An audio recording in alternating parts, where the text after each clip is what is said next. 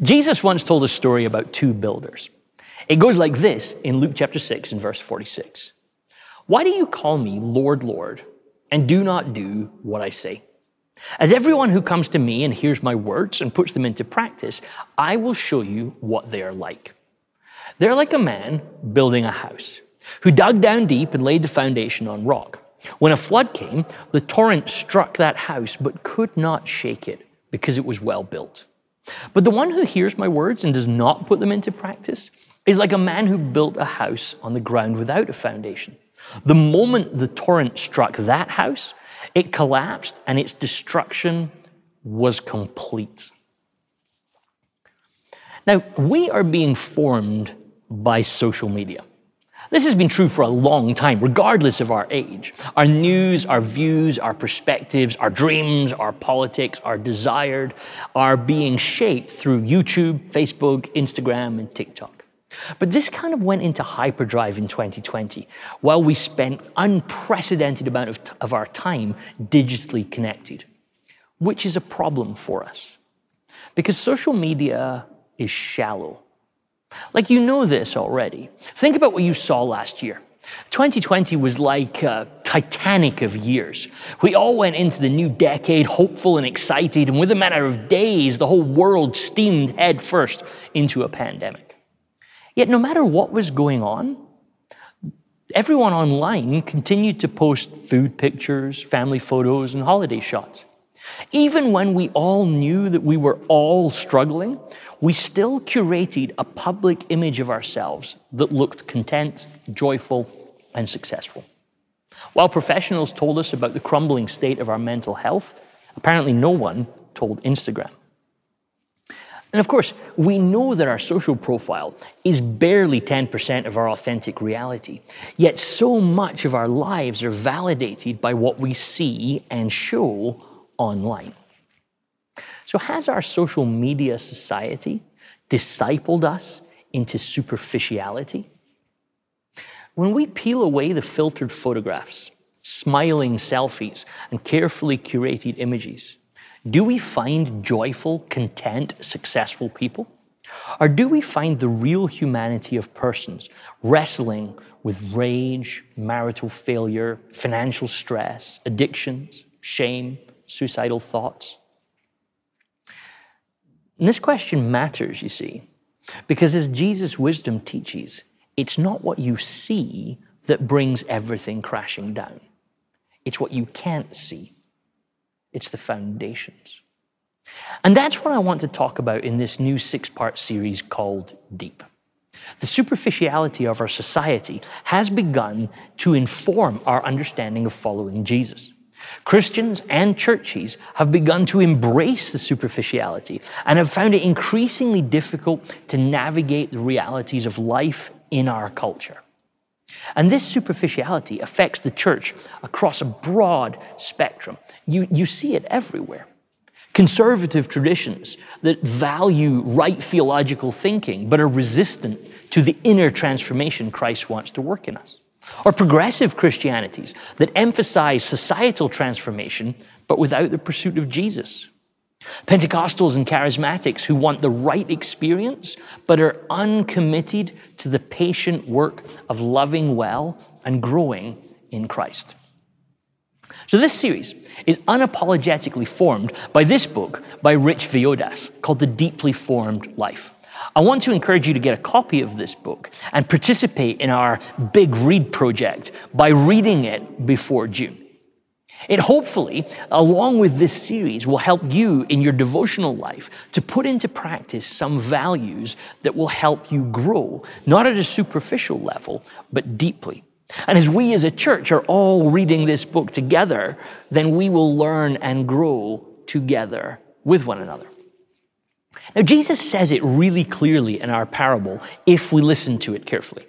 What something looks like, the house bit, what you can see, isn't the story that you should pay attention to. And that's a lesson that we should not just move on from quickly. What you see isn't the story you should pay attention to. As far as we know, the two houses in the parable are identical in everything except their depth. But it was in what we couldn't see that the problems were hidden. Like our contemporary culture so values accomplishments, possessions, wealth, intelligence, and gifting that we really, really want to believe that we can build our whole lives on these things alone. The curse that many of us live under is that we then try to do this. And in doing so, we sidestep the slow, deep, unseen work of character formation. Just before midnight of April 14th, 1912, the unsinkable ship, the RMS Titanic, took a glancing blow on her starboard side from a North Atlantic iceberg. For just 7 seconds, an unseen underwater spur of ice from that berg ripped through the metal hull of the boat, creating what amounted to a mass of 1 square meter's worth of holes below the waterline. The net result was the deaths of over 1,500 people. Like a comparatively small amount of damage, just a meter square in total. 7 seconds of impact from an unseen underwater spur of ice. Terrifyingly, like no one saw the bit of the iceberg that sunk the Titanic. Many of the passengers didn't even realize the boat was sinking for the first hour afterwards. Like it's said that generally you only see around 10% of the mass of an iceberg above the water. Yet it's the 90% below the waterline that sinks the ship. What's true of Jesus' parable, we now see reflected in nature. That it's what goes on underneath that gets us in trouble. Unfortunately, recent church history has been a roll call of Christians forgetting this parable. Far too many times we hear of pastors and Christians being exposed in immoral and unethical behavior. And rarely, if ever, is the problem that their giftings or abilities or effectiveness has gone away, but rather a neglect of the deep, unseen areas of life that Jesus wants to transform in us. So what I want to suggest at the beginning of our series is that following Jesus is an invitation to think about your whole life. The bit of the iceberg above the water, but the majority of it below the water too. But there's also a change in how we think in all of that as well. Our schooling in superficiality has led us to believe that if we change the outside, the visible bit, that will affect the hidden, the inside as well. But in many of his letters in the Bible, St. Paul considers this very thing and answers it with a resounding no. Transformation, Paul will tell us, doesn't work outside in, it only works inside out. So while many in early Christianity believed that if you performed certain rituals and looked certain ways, this would give you the right Christian form. But Paul told the Galatians in chapter 4 and verse 19 that what they were actually looking for is that Christ be formed in them. As Villodas says in his book, what use is superficial change if we neglect the deep work that Jesus wants to do in us? So don't sacrifice being deeply formed to settle for being superficially shaped. But deep formation, however, isn't a quick business. Quick is the currency of the shallow. So as you engage with this new series, and hopefully this book, what you're looking for is long-term growth in depth and maturity. Over the next 5 teachings, we're going to be exploring the following areas. Number 1, we're going to look at contemplative rhythms for an exhausted life. The pace that we live our life at is frankly damaging to our relationship with God. So is it possible for us in the 21st century to trade non-stop for something deeper and transformative? We're also going to look at racial reconciliation for a divided world. Like, can we walk a path to something more representative of how Jesus imagines the world and the church to be? Thirdly, we're going to talk about interior examination for a world that lives on the surface. Like, do we actually know how to make sense of our inner life? Like, does our unawareness of what's actually going on in ourselves hinder our growth in all of our relationships, not just with God, but with others as well? Another thing we're going to talk about in this series is sexual wholeness for a culture that splits body from spirit. Like, would we even know what it looks like to integrate our whole being, spiritually and physically? How can we navigate our lives in a way that causes flourishing in our lives and relationships? And finally, the fifth thing we'll talk about in this series is missional presence for a distracted and disengaged people. Like, do you actually have space in your life for others? Do any of us? Is it possible to engage the difficult subjects of our world, poverty, injustice, with a healing and hopeful presence? Now, the plan for this series is that each week we'll consider one of these subjects and then some ways in which we can grow more deeply in these areas. As we go through each of the subjects, we'll be informed a lot by Villodas' book and other sources, but you can read more and do your own study to dive deeper into these subjects. But let's get back to the builders for a little bit more. Jesus begins our parable today with this statement: "Why do you call me Lord, but don't do what I say?" Like, a deeply formed disciple of Jesus will change their priorities and move away from what the writer David Brooks calls the big me culture. Brooks notes that a recent move amongst Western society has been to consistently position ourselves at the center of the universe. In 1954, 10,000 adolescents were asked if they considered themselves a very important person. 12% of those 10,000 said yes, they did consider themselves a very important person. The same question was asked to a similar sized group of adolescents in 1989, by which point nearly 80% said yes, they think of themselves as a very important person. Psychologists have something that they call a narcissism test. And the median score in this narcissism test across our populations has risen by 30% in the last 2 decades. Like, we are more and more narcissistic as a people. And this is hardly surprising because the message is everywhere. You are special. Trust yourself. Follow your own truth. From commencement speeches to Disney movies, we are bathed constantly in a message that Brooks calls a gospel of self-trust. From self-help guides, Pixar characters, and even some preachers, we hear a message of our own brilliance. And of course, we spend hours of every day scrolling through the various big me social media apps that constantly reflect our own importance back to ourselves. And then there's Jesus. And Jesus has the audacity and offensiveness to suggest that we listen to him and do what he says. But what if the path to a deeply formed life begins by accepting that the truth we listen to is Jesus and not ourselves? So the deep life requires a humility of us, a willingness to step away from a societal standard that says you're always right and invites us to contemplate the ways that Jesus encourages us to live.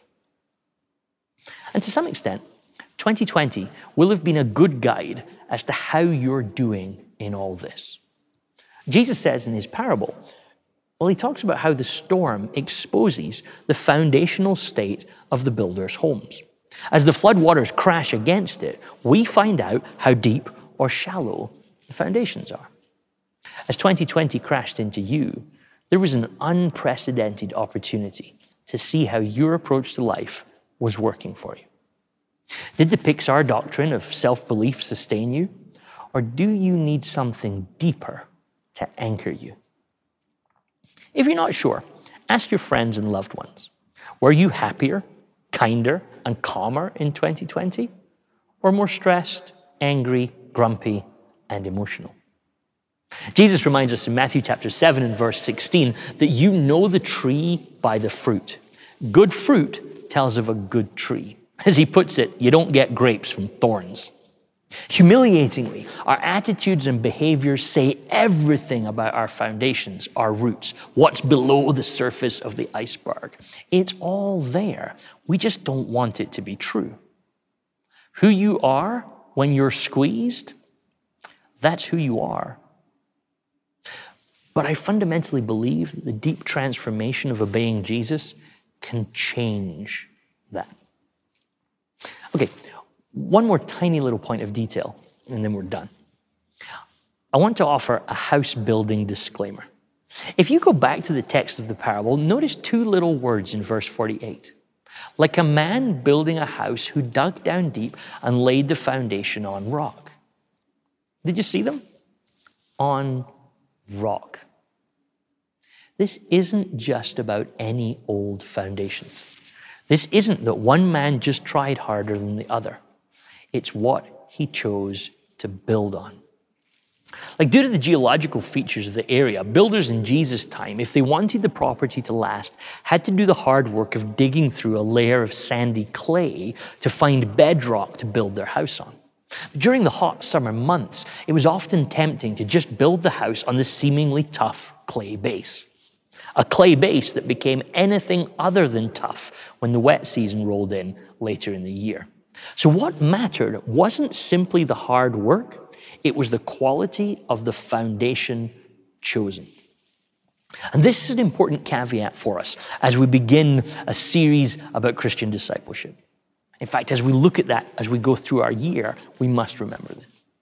Calls for us to grow and find a deeper life can easily become prey to all the same problems we identified with Instagram earlier. The demand to transform can lead to a striving to transform, a need to reach the standard of transformation, the desire to prove that we have transformed enough. And this leads to a constant stepping on the scales to see if we've achieved it, rather than a genuine desire to have Christ form us, as Paul said to the Galatians. Your plant will never grow if you keep digging it up to prove that it's growing. But this transformation that Jesus talks about is built on Him, on rock. So again, don't be surprised. It's a transformation formed by grace and not your achievement. As David Zahl says, Christianity loses its animating potency when "thou shalt transform" becomes the imperative du jour. No different in impact from the edicts we receive via every other area of life: anxiety, narcissism, loneliness, and despair. However, if we can remember that genuine transformation is the fruit of grace and not what you do in order to get grace, well, then it isn't a scale or a metric or a data point to measure you by and rank you against a standard. A deeply formed life isn't religious people partaking in a superficial process to help them be better at being good. The invitation to build your foundation upon the rock that is Jesus is the invitation to join real people coping with their constant failure to be good. We build our foundations deep on the rock, not because we think we're great builders who can withstand the storm, but rather because we know we're not good builders, and only the rock will keep us together. So this is what we want to focus on for our first series of 2021. Get the book, spend the next few months reading it, and put it into practice. My hope for you in 2021 is that you find the space, the energy, and the time to give becoming more deeply formed become what you do. As St. Paul hoped for the Galatians, so I hope for all of us this year that Christ may be formed in us. So as we start this year, and the happiest of New Year's to you, may His grace and peace be with you.